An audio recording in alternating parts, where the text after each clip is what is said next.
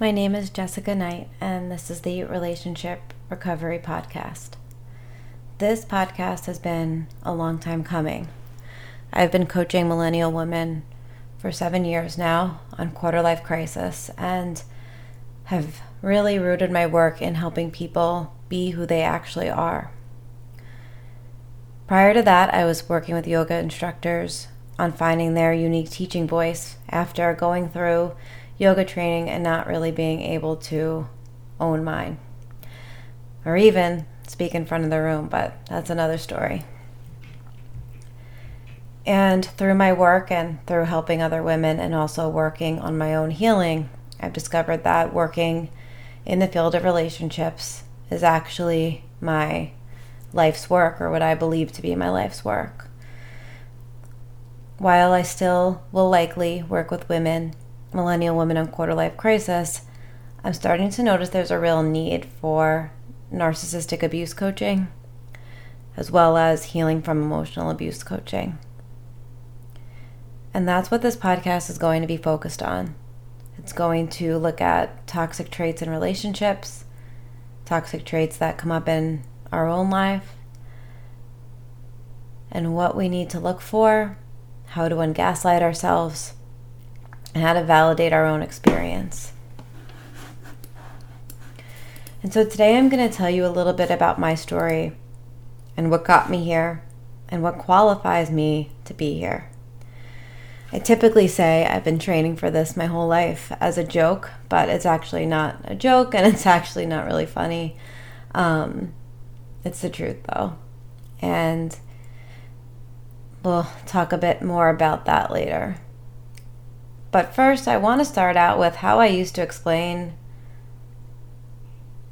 how I date, or what I noticed in my unhealthy patterns in dating.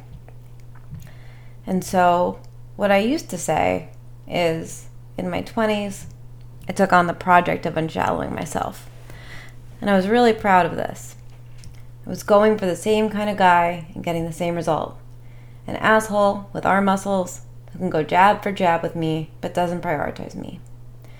I'd joke assholes are just my type, but I quickly learned that that kind of guy would never actually care for me more than his friends or the gym, and he didn't care if he treated me like shit.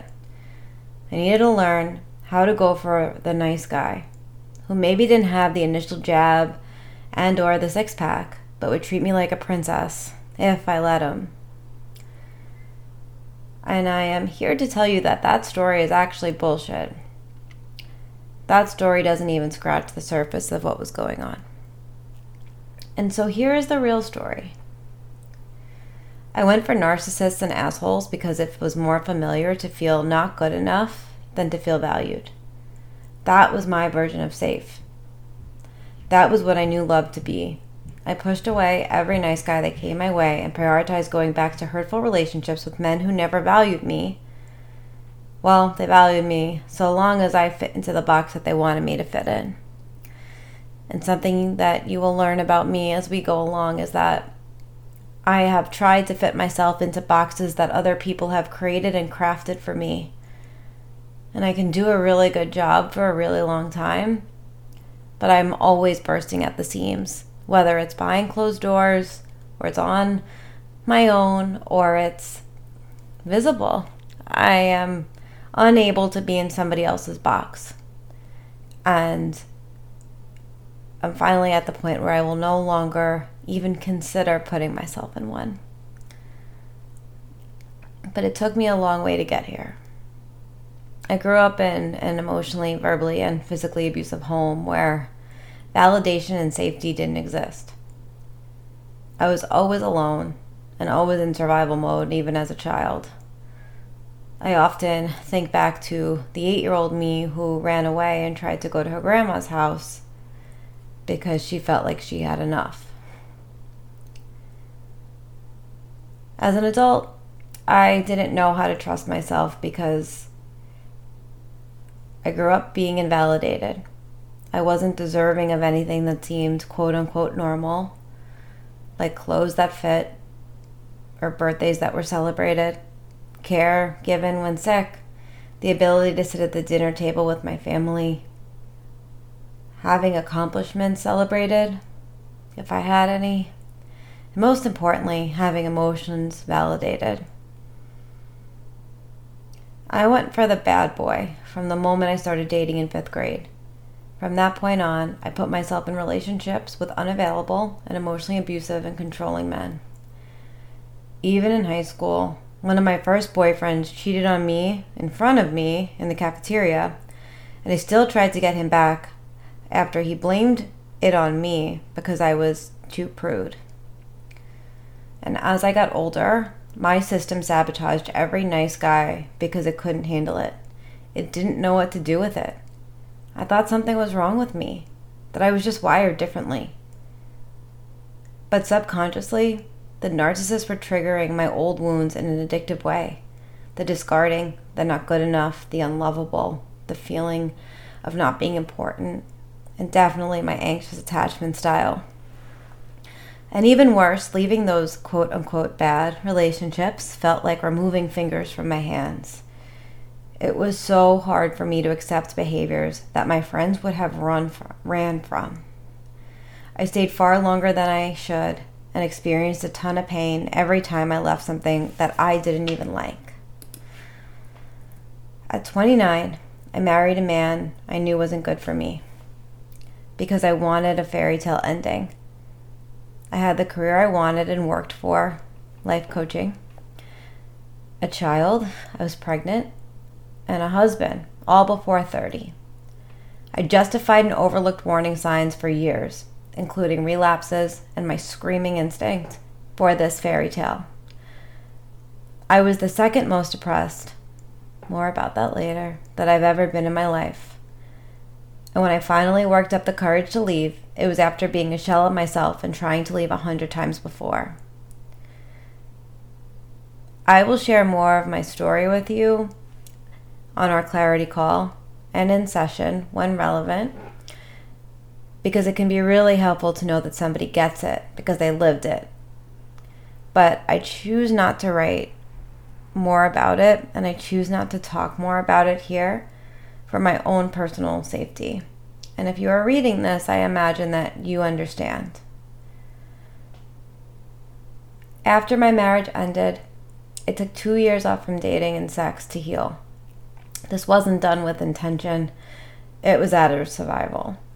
I couldn't imagine going out on a date. I was a single parent and the number one provider to my 1-year-old daughter.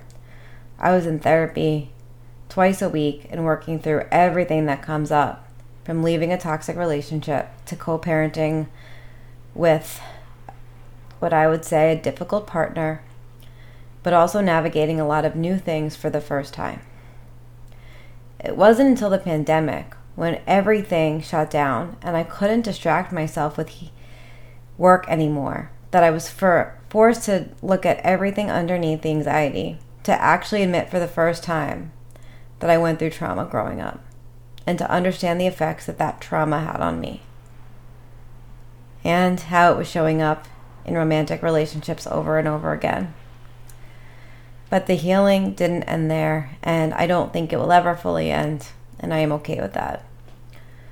I learned a lot from the first few relationships and situationships that I went into when I started dating, and I am now much more aware of my attachments, patterns, and habits. And I have learned how to validate and trust myself, how to recognize abuse and gaslighting, and how to walk away from something that isn't right for me. I also know how hard that can still be, even with a higher level of self-awareness. And so I share this with you so you know that I understand where you are, because I've not only been there, but I became certified in narcissistic abuse to specifically help women who are where I was. I have been trained in attachment styles, conscious breakups, conscious dating, and a lot more in the field of the relationships. But all of my training doesn't even light a candle next to what I've been through. You deserve to be loved and chosen, not almost loved and almost chosen. And I hope that this podcast is validating, helpful, and I hope that you feel supported. You can reach out to me with a topic you'd like me to discuss at jessica@jessicaknightcoaching.com. And if you're interested in working with me, you can fill out a clarity form there, and we will jump on the phone. If this is not right for you at this time, that's okay. I will still provide you with some support and any resources that I can. Thank you, and I hope to meet you soon.